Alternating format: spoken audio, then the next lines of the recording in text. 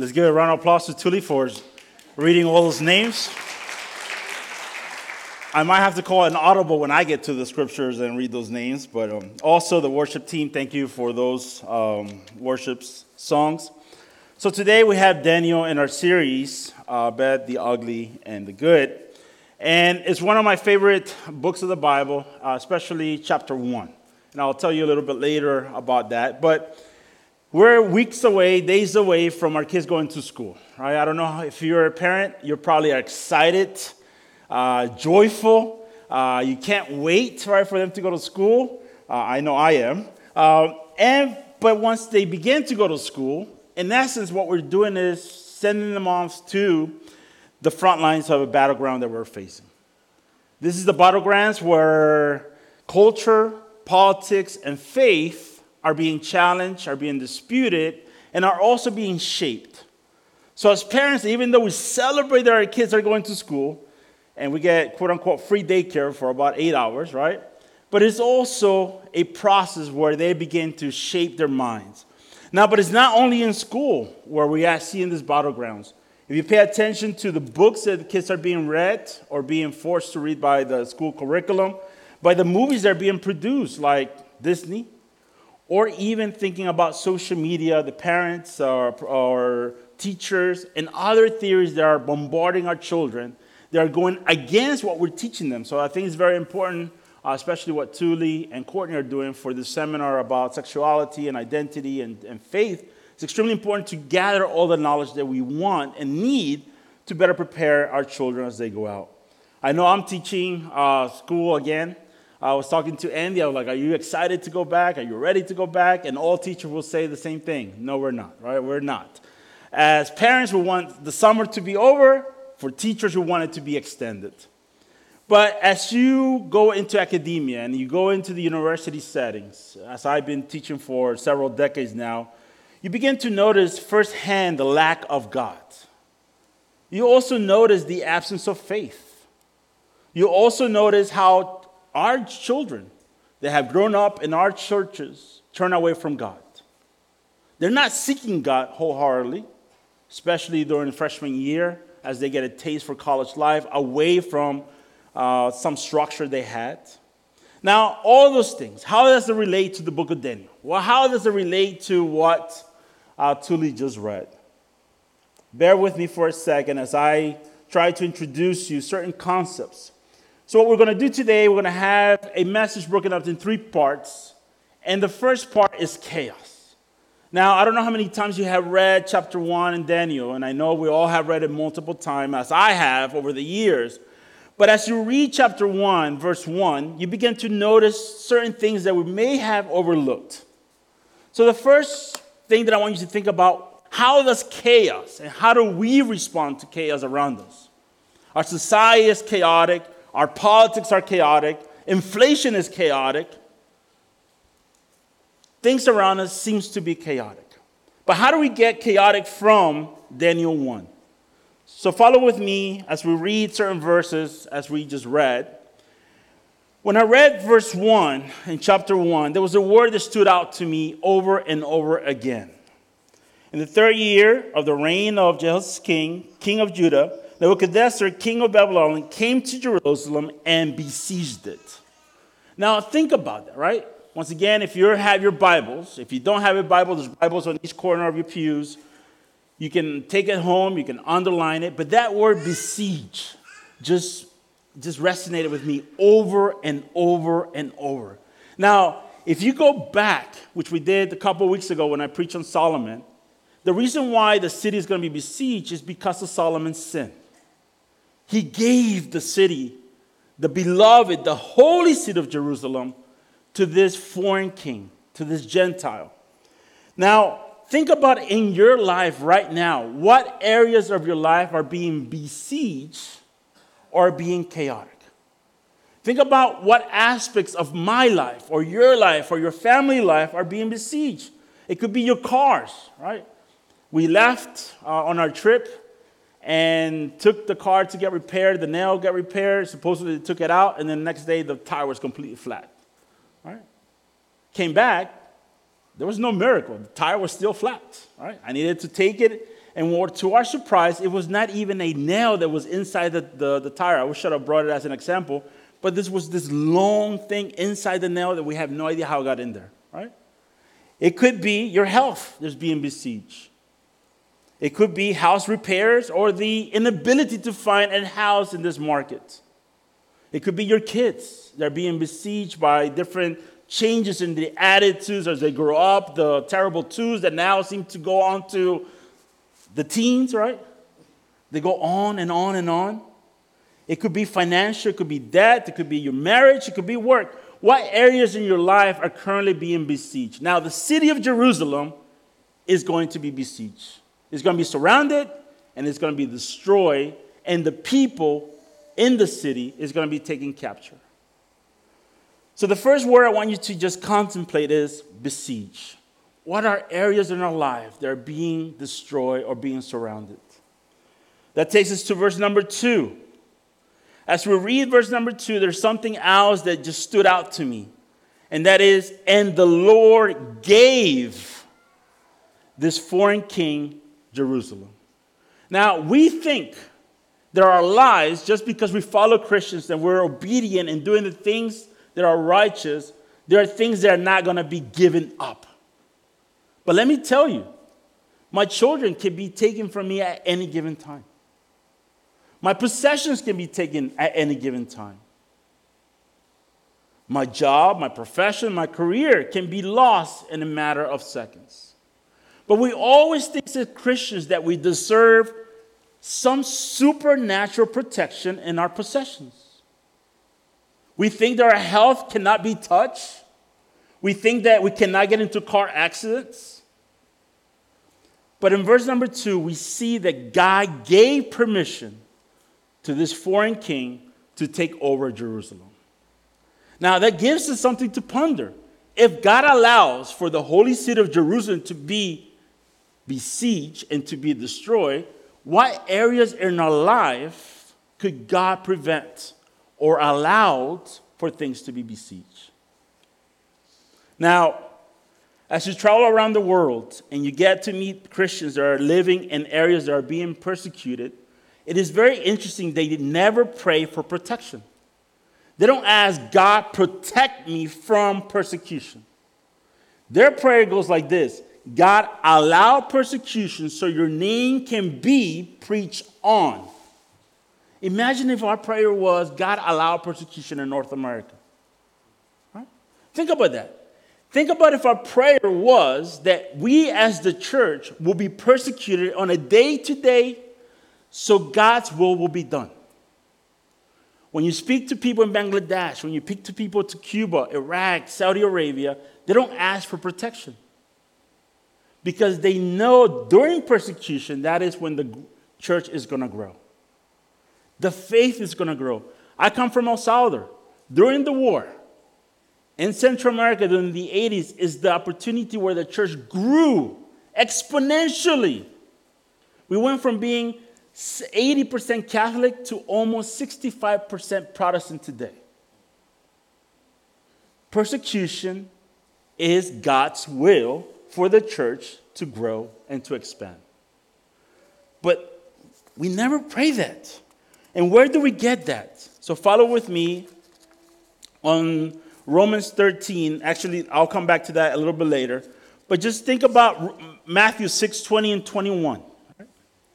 Matthew 6:20 and 21 talks about there are certain things that are very dear to us.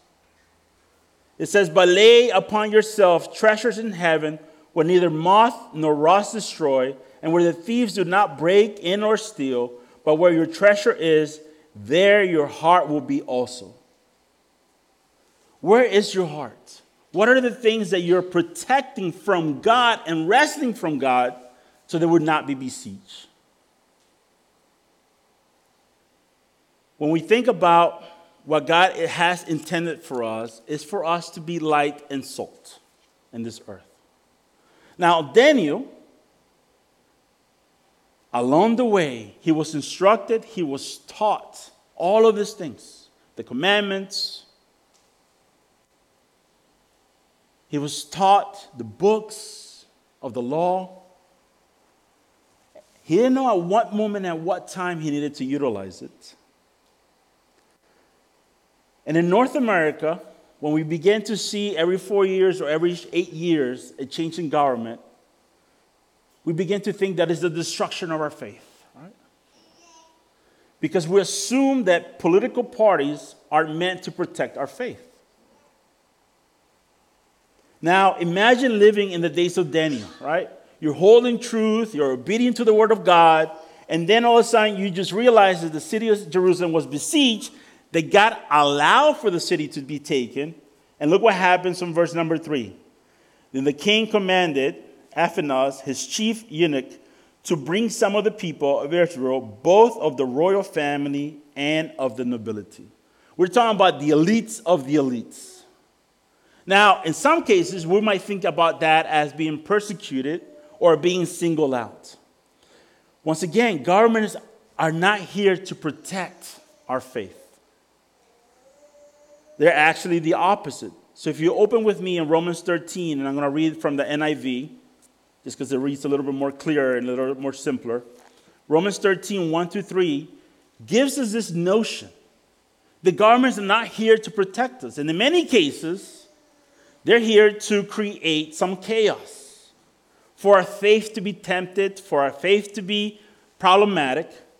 So look what Romans 13 says. Everyone must submit to government authorities, regardless of their political affiliation, whether we agree with them or not, right?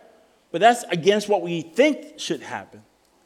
For all authorities come from God, and those in positions of authority have been placed there by who? By God himself. But how can God put evil people in power? This is where persecution comes in again. God doesn't have to do your will, nor my will. God is sovereign. So when God allows certain things that we think are going to go against our faith, he allows it for a reason. And it continues on Romans 13:2. So anyone who rebels against authority is rebelling against what God has instituted, and they will be punished. For the authorities do not strike fear in people who are doing right, but in those who are doing wrong. Would you like to live without fear of the authorities? Do what is right, and they will honor you. Now, in North America, we have become attached to our political affiliation, correct? But what will happen if we become affiliated to God and his word instead? Wouldn't be worried so much about who is in charge or who's passing what laws. We'll be saying God's will be done, regardless of the political affiliation, whoever's in office. Now, imagine Daniel. He's about to be taken from his homeland, taken to another foreign land without knowing the language, and be exposed to a whole bunch of things. He's being captured. He's going to be slaved. He's going to be doing things that he doesn't want to. So the first part, the first 3 verses that we read, is about this chaotic situation that is about to brew. And once again, if we're in North America, we'll be freaking out, correct? We'll be calling for thrives on politics. We'll be calling on seminars, right? We'll be calling for like 3Ds preparation, right? Because the government is not doing what we want. But once again, think about the countries right now around the world that are being persecuted for their faith. And those are the countries where the church and the faith is growing exponentially. Right? It's a contrast. We don't want persecution. I don't want my wife to be persecuted. I don't want my children to be persecuted. But that is when the faith grows. As we begin to think about the second part of the verses, as we read 4, 5, 6, and 7, we begin to see a shift now. We see the chaotic beginning of Daniel 1, and now we begin to see the battleground, where Daniel has to stand up, where Daniel and his friends will have to make a decision of what to follow. When we begin to read those verses, which are very familiar to us, we begin to think about how does that relate to us. So one of the things when we started this series, I wanted to preach on Daniel. I actually fought Brandon down in the basement, right, for this opportunity. He lost badly, right? So think about how would we, as members of this church, how will we pass the test if there were to be taken hostage, were to be persecuted by governments? The reason why Daniel is so personal to me, there's two reasons. When we had our son and we knew it was going to be a boy, I knew the names already.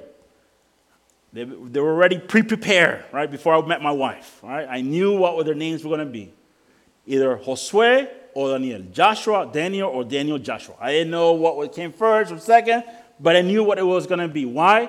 Because they always serve as my role models. The second reason why Daniel was so special to me was because I can relate to him in the sense that I'm an immigrant in this country.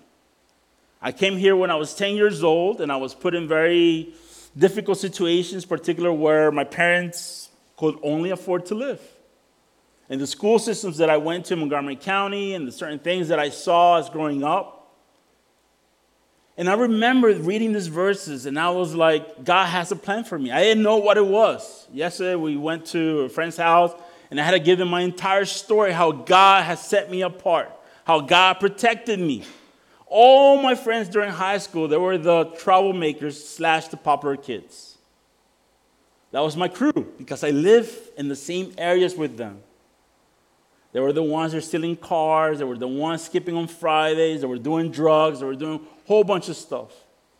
So Daniel almost served to me as this role model, right? I'm a foreigner. I had to learn English. I came really young. I didn't know the ropes. I needed to grow up really quickly. For the second part of this message, think about, will we make that cut, right?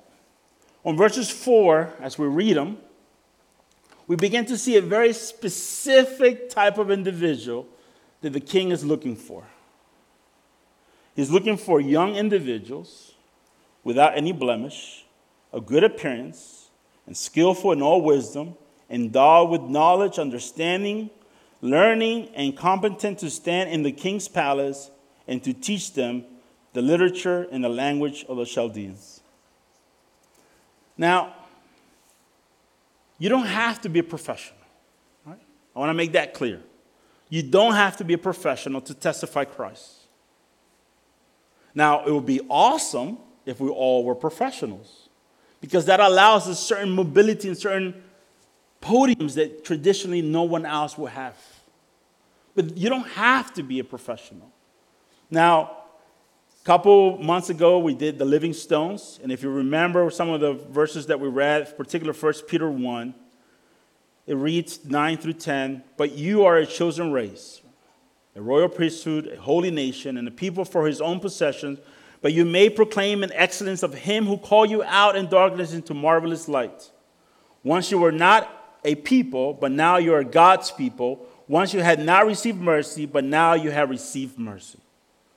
Now, for me personally, especially in the background that I came as Hispanic, as an immigrant, was extremely rare because all my classmates, all the individuals that I went to church with, none of them pursue higher education.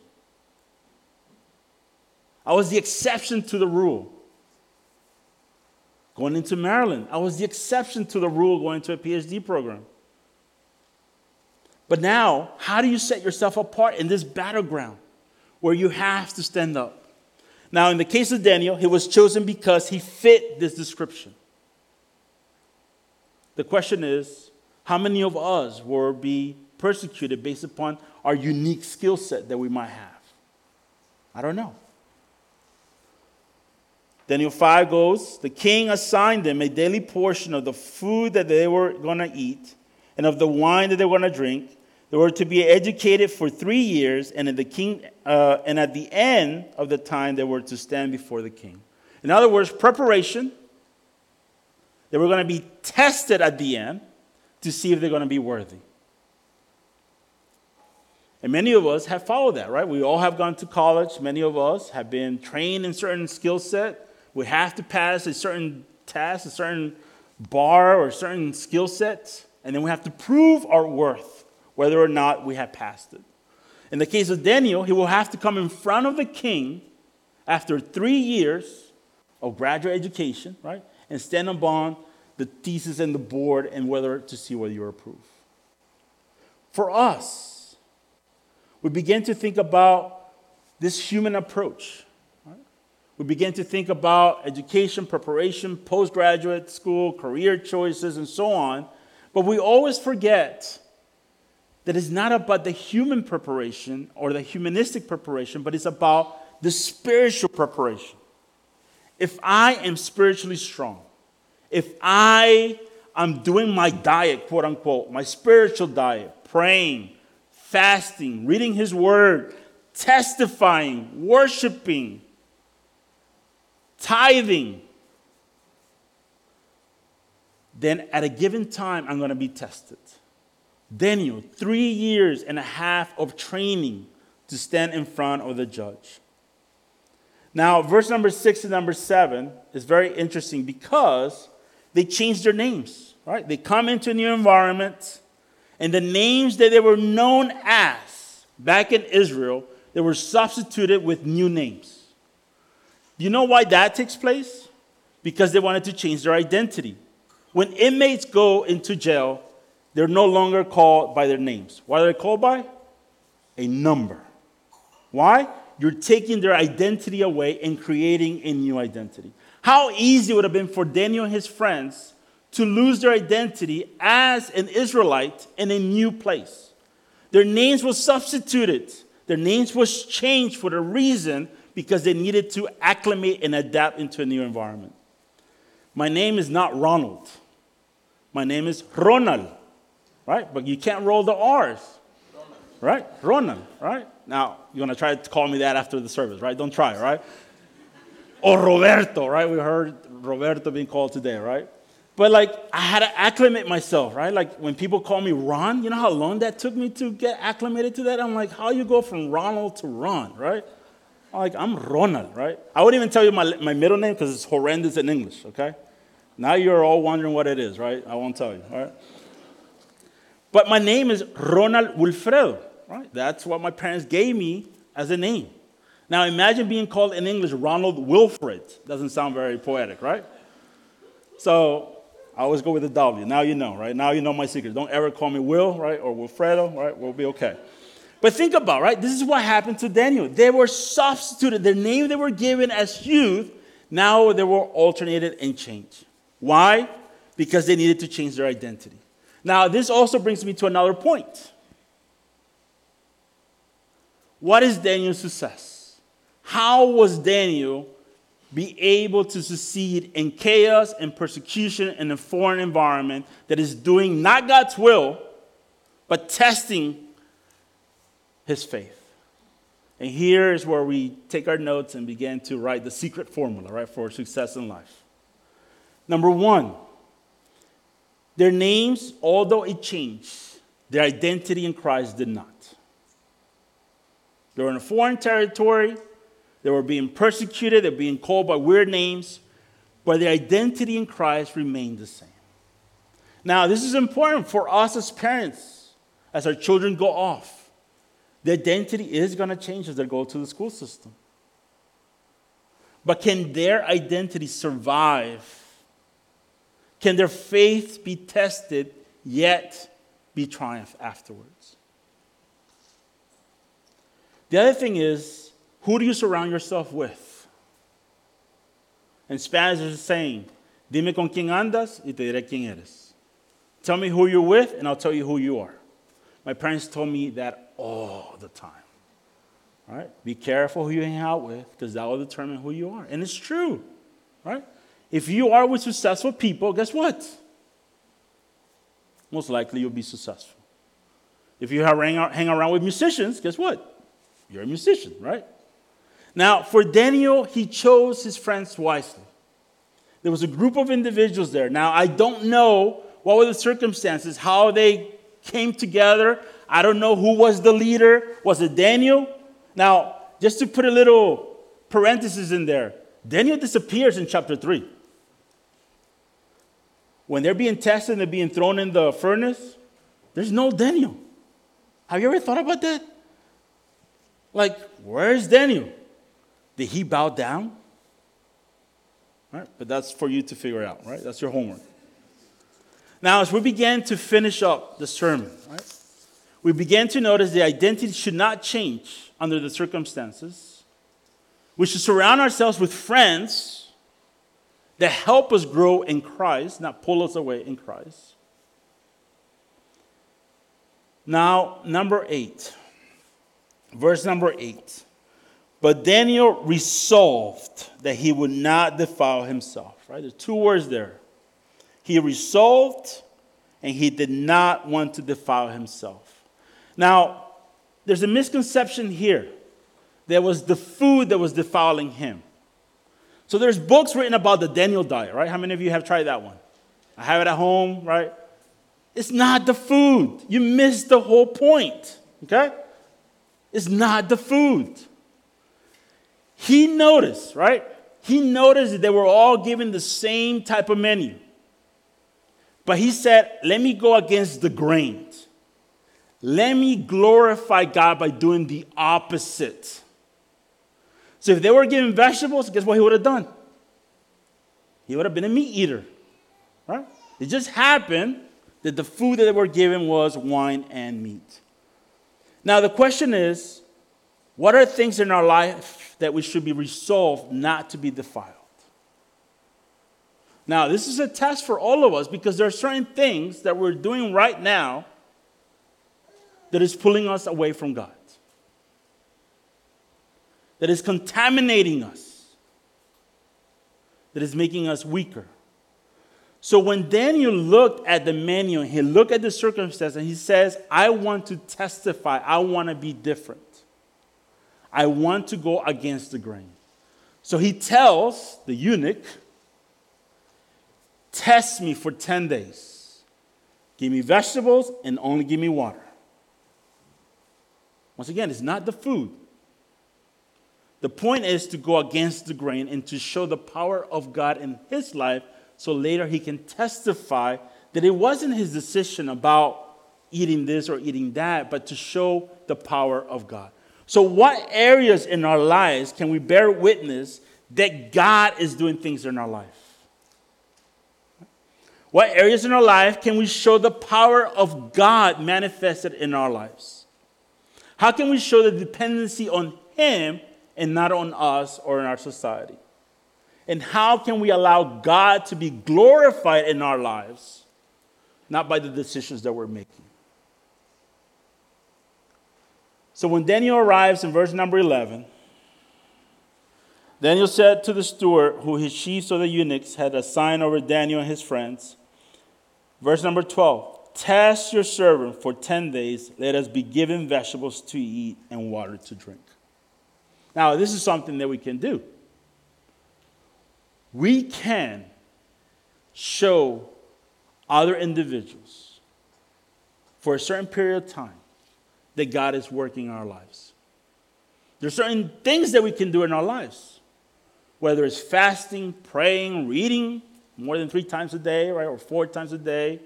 How can we create a habit, a routine that will allow God to be glorified? Once again, you're not doing it because of your will. You're trying to show God's will. So it's not the Daniel diet, right? It's not the vegetables. It's not the water. We always miss that concept. It's the fact that he wanted to be different. He wanted to go against the counter culture that existed at that moment. He wanted to go against the grain. Now, if you continue to read the final verses, 13, 14, 15 onward, God glorified himself to the point that after the 10 days, Daniel and his friends are to be found what? 10 times smarter than anyone else.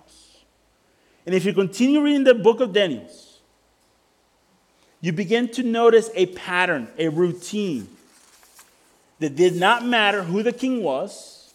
It did not matter who was in charge. Daniel always glorified and testified God. Everyone knew about Daniel and his friends. So they created plots against them. They put them in situations where they had to test their faith. Remember Daniel praying and opening the doors and people seeing him and then going to the den, right? or his friends being thrown in the furnace, and they said, will God save me? God will still be God and will be glorifying his name. So one of the things we have to think about Christians is obedience to God does not protect us from persecution. It actually invites persecution. We as Christians do not have protection over all of our possessions and over all of our things because they're not ours. And as you live in obedience to God, what you're doing is, God, take everything is yours, do as you will. In death, God will be glorified. In sickness, God will be glorified. In persecution, God will be glorified. So I encourage you to continue reading the book of Daniel and trace the life of Daniel and his friends.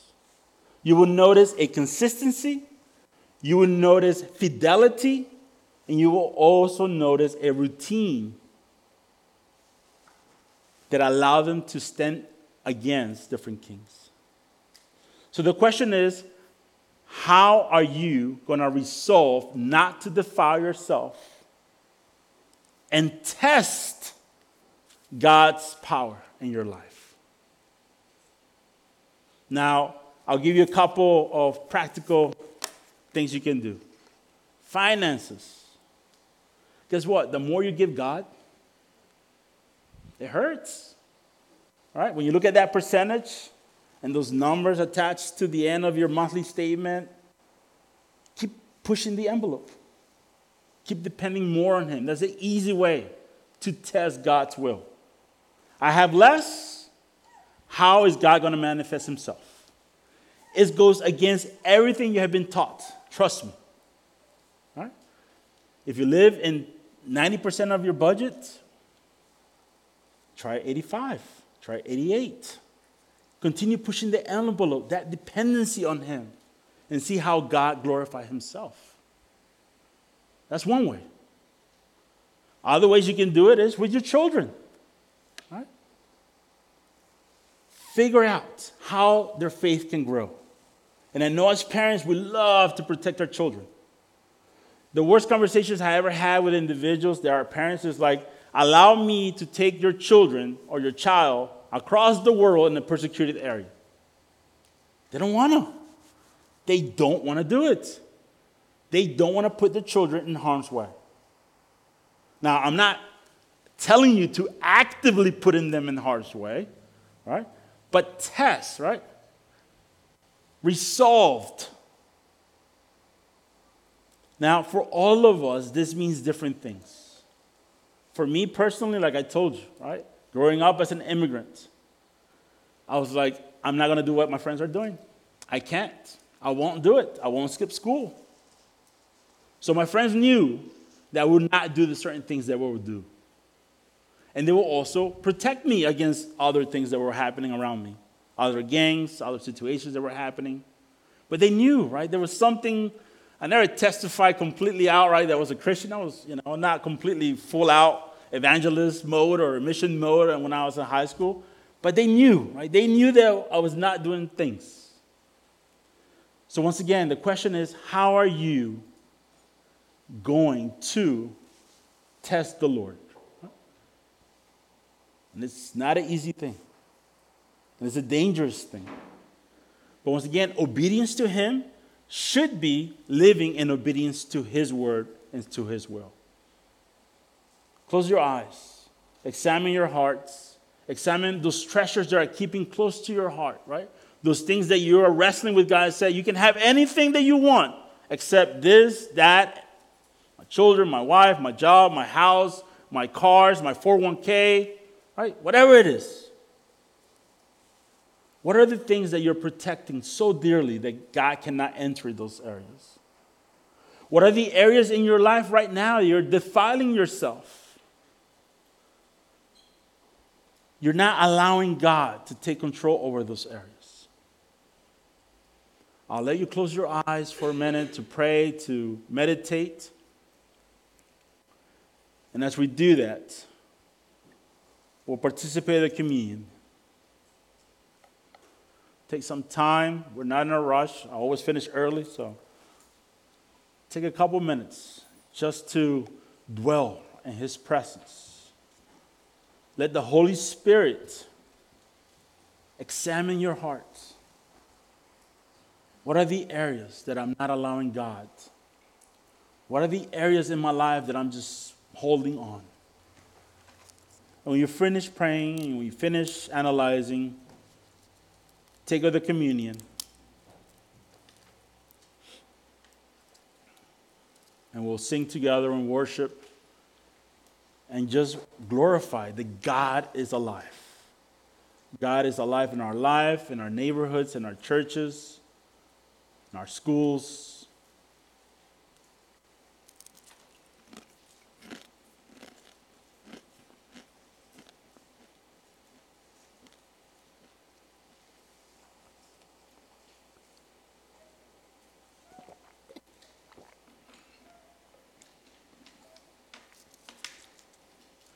Thank you, Lord, for the opportunity that we have to have your Bibles, to be able to read in our own language your holy word.